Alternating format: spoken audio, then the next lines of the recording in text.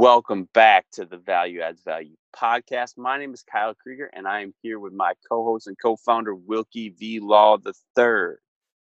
We want to thank you for taking time to listen and share your stories with us. We appreciate you, whether you're listening on SoundCloud, on YouTube, on iHeartRadio, or on iTunes. We are a podcast for educators, created from a 6-year conversation between us, two educators from different backgrounds and journeys, that discovered that the true value in education is in the connections that teachers make with their students and the relationships that develop from that connection. The purpose of our podcast is to provide educators a platform to share their voices with others, make those connections, and to return value to the classroom experience and the teaching craft. Above all, we believe that when you add value to yourself, you add value to others. So welcome to Value Adds Value.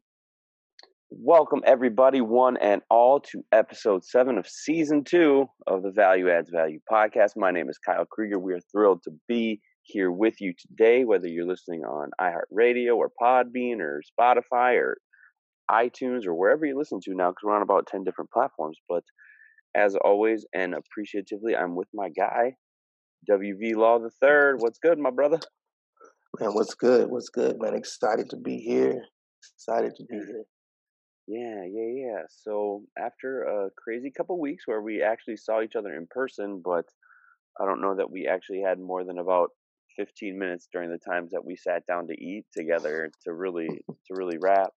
We're back, and October as a part of season 2 is the importance of being a reflective practitioner, and we're pretty excited for our guests this month. We've got a couple good ones that we're thrilled to have, but we figured if we're talking about the importance and the power of reflection, we should start with ourselves. And I think this episode is more of a chance for us to reflect on where we're both at.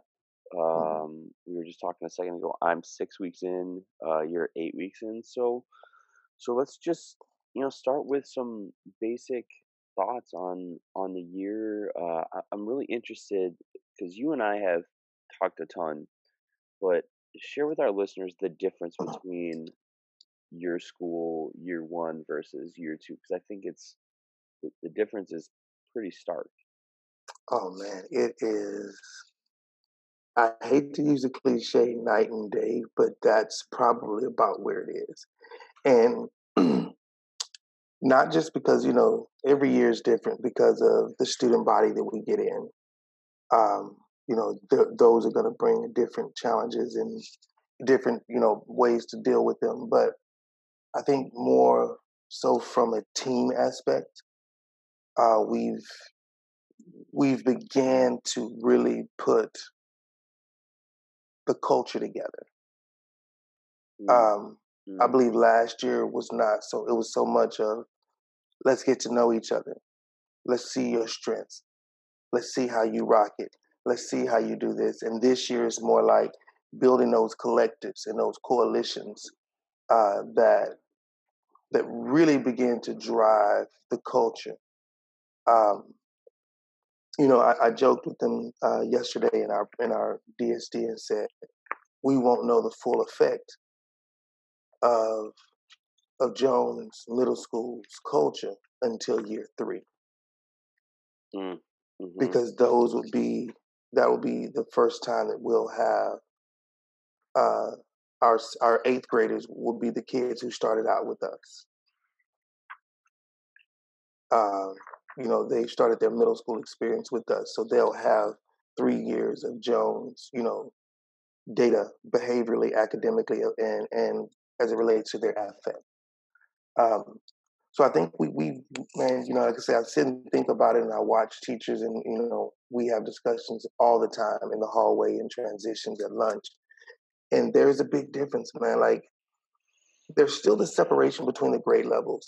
6th, 7th, and 8th grade. You don't see them too often. It was great yesterday to be able to come together for our district staff development on campus. So we were with our entire team. So that was kind of great to do. But I can say as a pod, our 6th grade pod, we're much better engaged in and more conscious of the culture, creating a culture that's going to be conducive for all students and for all teachers. And the expectation and the bar was set pretty high, and I think we're not there yet. That's why Right. I tell my kids that we're not there yet, but I can definitely say we're on the right path. We're doing better than we're doing worse. How how big is your total staff?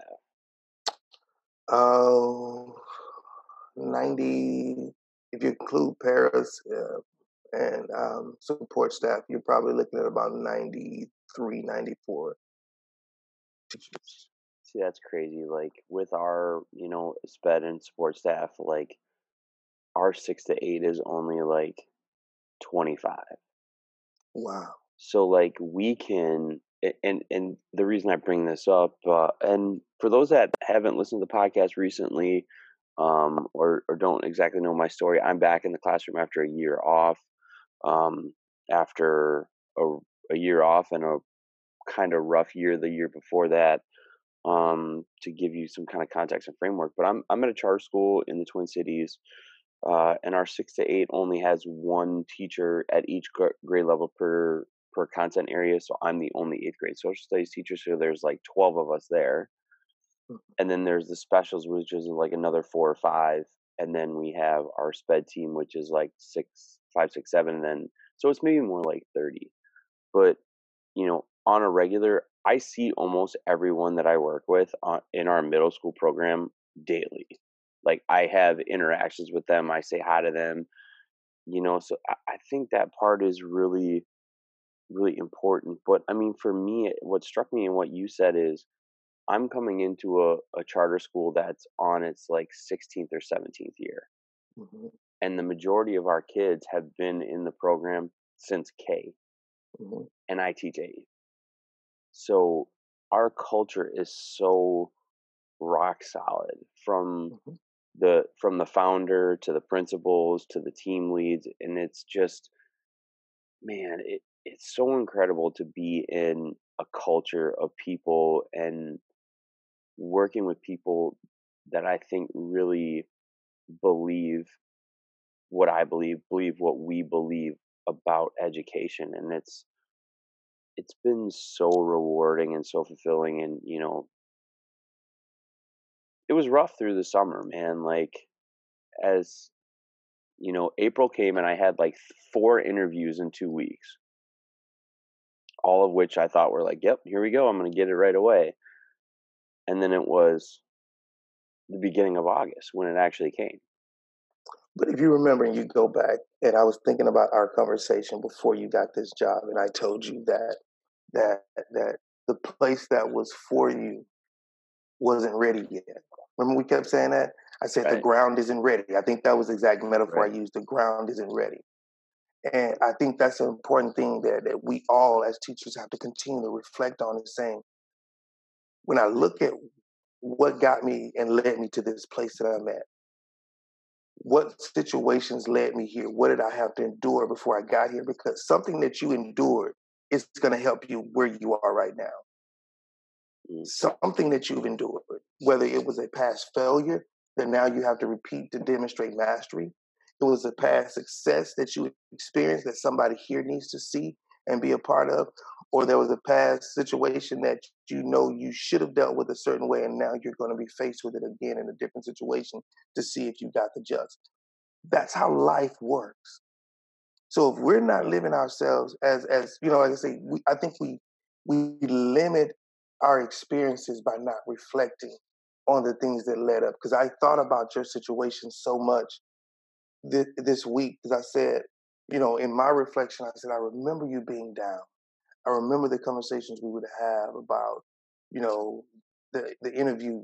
Felt like you Barry Bonds did, straight out the park, and then you come back and you hear nothing, or you get the canned email. And I remember kept saying to you, the ground isn't ready. Mhm. And if I'm not mistaken, the teacher that's teaching the class you took over, the teacher didn't actually didn't leave. He actually moved into another position, Mhm. still at the campus. So the Still at the ground camp. wasn't ready yet.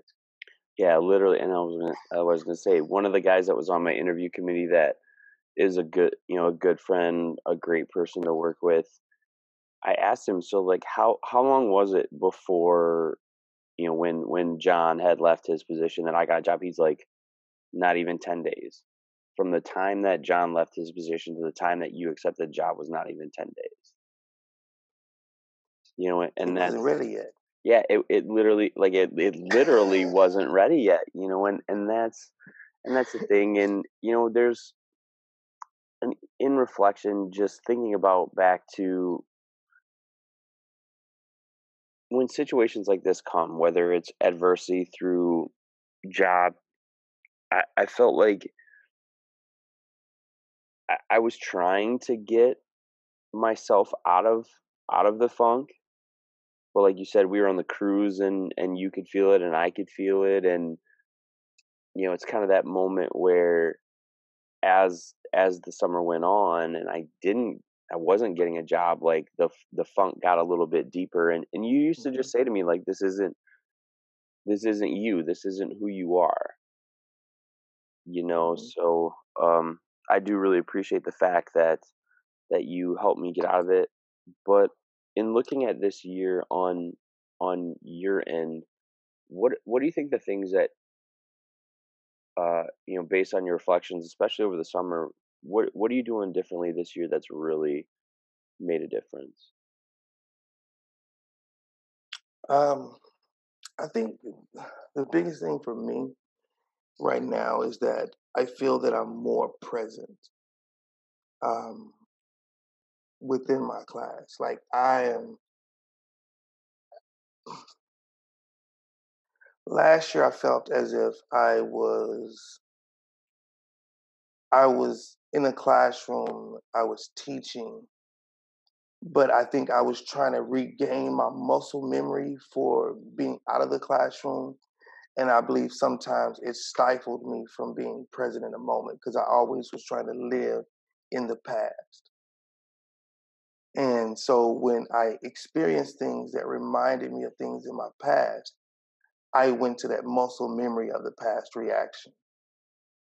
Where this year, I feel like I'm much more present and in tune with each individual nuance of my environment to where when things happen, my reactions, my responses are not as automatic to the muscle memory. It's more conducive to what this particular situation is presenting. If that makes any sense whatsoever. It's like it's Hmm. not a canned response from Hmm. something I've learned. Hmm. It's something that I'm developing in the moment. And so it really requires me to kind of every time I make an interaction, whether it's behavioral correction, whether it's when I observe the aha moments with certain students, I constantly go back to that moment while I'm there, saying, "What was it? What was that trigger? What was that one word that flipped the switch? Or what was that one? What was the last number, the digit in that code that unlocked the lock? Because something happened, and I want to capture that moment. And so when I do, I make sure the student feels that. I put it right. I Hmm. let the student know, hey, look, did you just see what happened? And they're like, usually they're not because no one's taught them how to be a reflective learner. No one's really taught them. They've been taught to look at did I pass or fail? That's their mindset. It's not a did I really understand it? Did I grasp it? They're so concerned. I don't care about if I learned it. Did I pass or fail? So I think putting the attention back on them in my reflection to say, did you see when you hit this stumbling block because you said you couldn't do this? You put your pencil down, you wanted to give up, but something inside of you said don't because you knew that you can get it.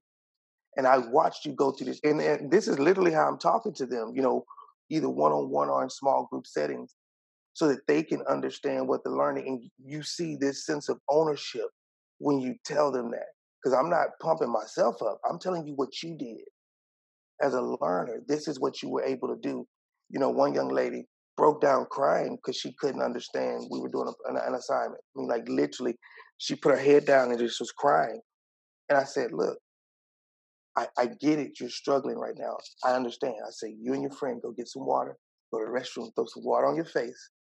I say, and then come back here, and I'm going to be right back here with you to go through this problem because I can't let you give up on it.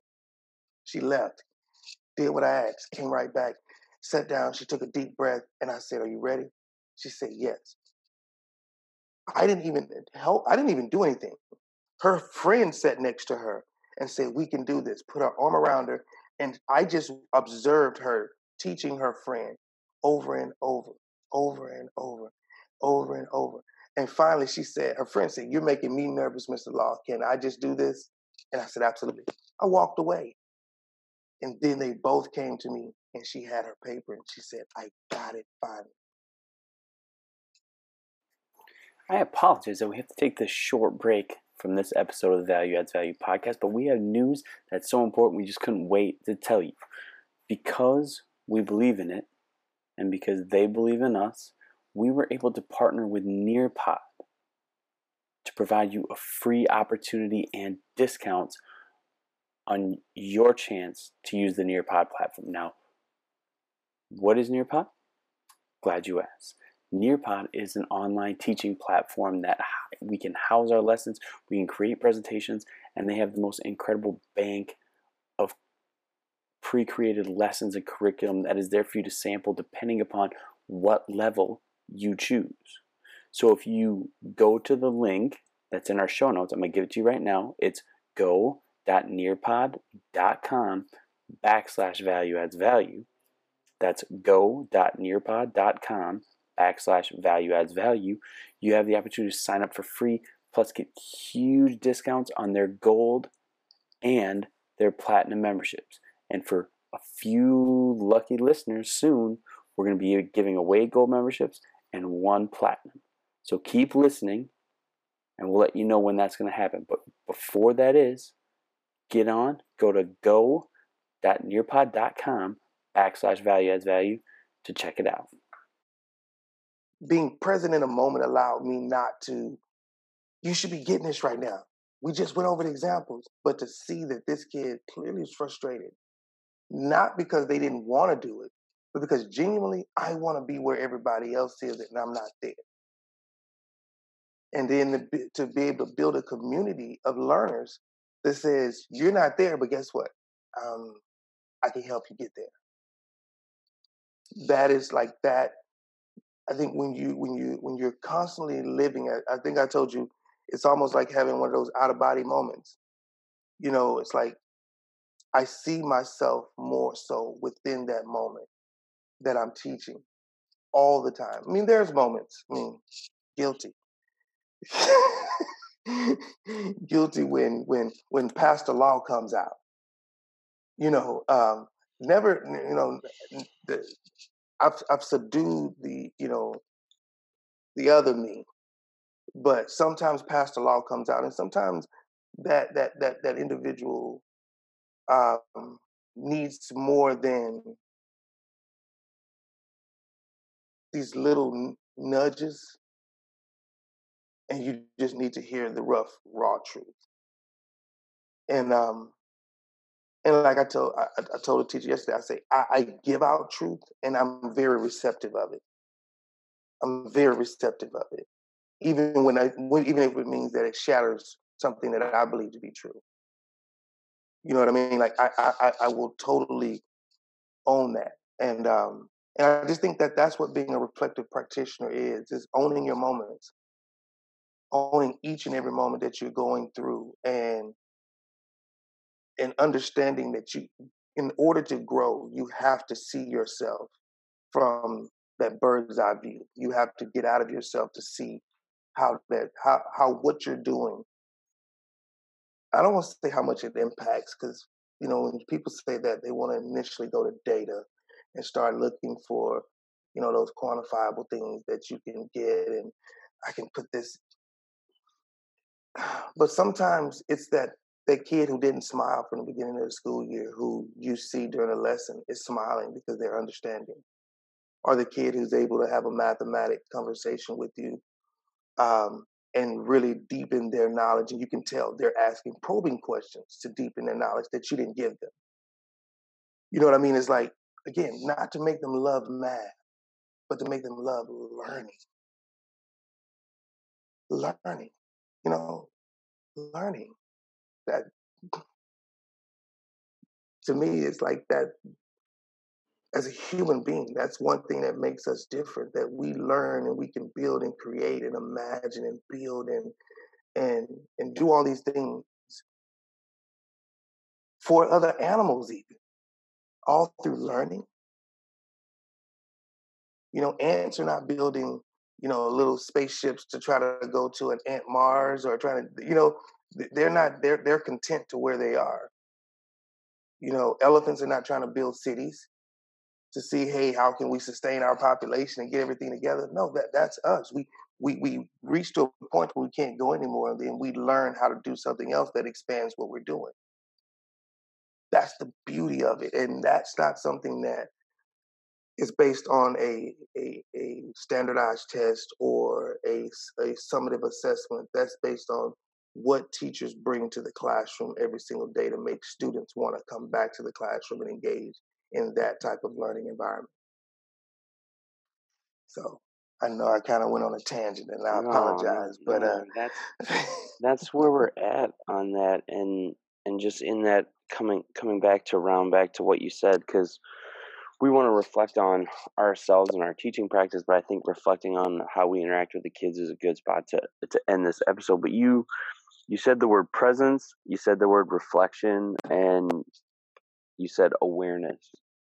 So, I mean, to me, I just wrote down that presence plus reflection equals awareness, and I'm wondering if you mm, think that's the right equation to really be. Because I have you said you go into Pastor Law, I go into Coach Krieger, like that becomes my default at times. mhm, But I've noticed, and it's because of the reflection I've done as a person, that I don't need to go into that as much. mhm, I don't feel so small at times that I force myself to go there, because that's always when I went there is when I felt powerless, when I felt like I wasn't mhm. being who I was. So to wrap up this, Wow. episode of the podcast on, reflecting on our relationships with our students, or just general reflection of where we're at, because we don't want to go too much farther, because we've made a commitment to doing episodes that are a little shorter for our teachers. But presence plus reflection equals awareness. What And do I you? think that's a, I mean, I think that's a great. I'm sitting here trying to rearrange it or put something else in, and that like fits perfectly. Um, because again, your presence speaks to the awareness. So, you know, if I'm looking at this as a math problem, this presence, you can be present and not aware. You can be present somewhere and not aware. Um, Oh, and I but can the think. I moment, mean, but we were talking about this example of like the cruise. I was present, but not very aware. Like hmm it meaning that I was present and I thought I was going, but what I was reflecting out to people was not, like I wasn't aware of where it was. I mean, so hmm I am an example hmm of being present but unaware. And as we go, further forward, like through the school year, that becomes even more of a danger. hmm As that, we were just talking about this last night. Days get shorter, nights are getting longer, and that part becomes a real danger for us.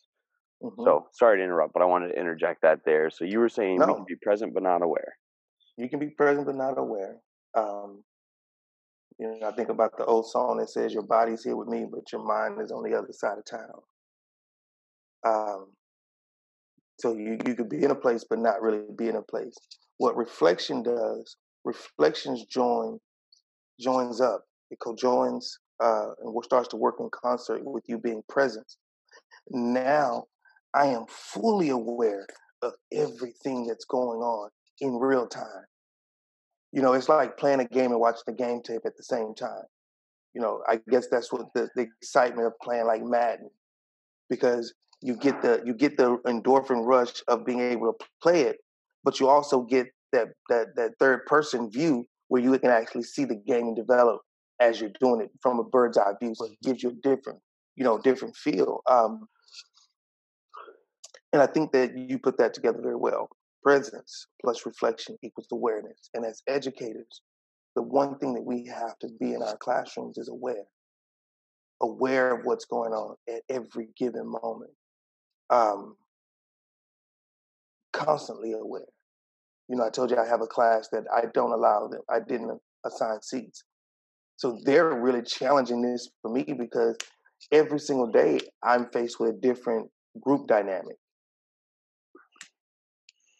You know what I mean? Like there are kids who purposely still move every single time, every single day they come in the classroom, they sit somewhere different. And so that makes it different pockets of kids. So again, and I asked them, I say, challenge me on that. Challenge me to understand you. I say, now when you find a place that you really like, stay there, work it. And so yeah, presence plus reflection equals awareness. That pretty much sums it up, man. I think that as we go through this month, that's where we need to kind of be and rest in Hmm. our heads. Yeah. And I think when we start paying direct attention to it, when it becomes explicit in our thought, you'll see that it's not extra work. Mm-mm. That's what a lot of people think. Oh, I don't have time to be reflective. I got to wake up and do this. But you can be reflective in that moment. Train your brain to just start looking at every moment from all angles, all Hmm. perspectives. And the thing I've found that I've done better this year, than I ever have in the past, is being reflective in those moments where I have to go a little bit Coach Krieger, and coming back and how much it means to my kids that I can just come back and say like, "Hey, I didn't mean to get as spun up as I got, but in that moment." And just I had an example of, the other day, Thursday, I was talking to a kid and he didn't like what I said and he was like, "Oh, that's so gay." And I stopped. I stopped everything and I was like, "Don't say that again." And I like really like was firm about it. I stopped everything in class. I pointed him out in a way that I shouldn't have. So I found him the next period after, and I gave myself the 15 to 20 minutes that I needed to come down, and I went to him and I'm like, "Hey man, like I'm sorry. I didn't handle that the way that I should have." He's like, "No, Mr. K, I'm sorry. You told me twice before already not to use that word and I got frustrated and it just came out." And that means a ton to the kids. Hmm. Hmm. And I But don't. think about what that means for you also, because this is something that he reflected in the moment also. Right. Even when he said, "No, you're good," because I shouldn't have been doing what I was supposed to be doing. That sense of conviction about knowing that I know I made a mistake, Mhm. and you taking the first step, because a lot of teachers would not have done that. A lot of teachers wouldn't have gone back to the kid and be like, "Hey, look, I may have overstepped. That may have been wrong. I apologize." But when you did that, the kid said, "You don't really. Maybe I should be the one apologizing because you've already told me I shouldn't be doing that." Mhm. So you know what I'm saying? It goes both ways, and that's like a great example of where the learning experience should go for every teacher, every student. Understand they're gonna make mistakes. It's gonna come out. We know the Oh. language. We know the language kids use. You know, Mhm. and so understanding that it's going to come out, then it becomes our job to not badger them about it, but teach them how to code switch. I say certain things in certain circles of friends that I don't say in other circles. We have certain conversations over here that we can't have over here. We have certain dialogue over here that doesn't take place over here, or even if it's the same things being said, it's said differently. And I think that teaching children how to, some people say it's being fake. I don't. I think it's being able to code switch. You have to be able to know how do I present this information to my environment? What is my environment presenting me so that I can give this information to them? Because I can't go in here speaking, I have to go in here and speak the language of the people that's going here, that's right here in front of me.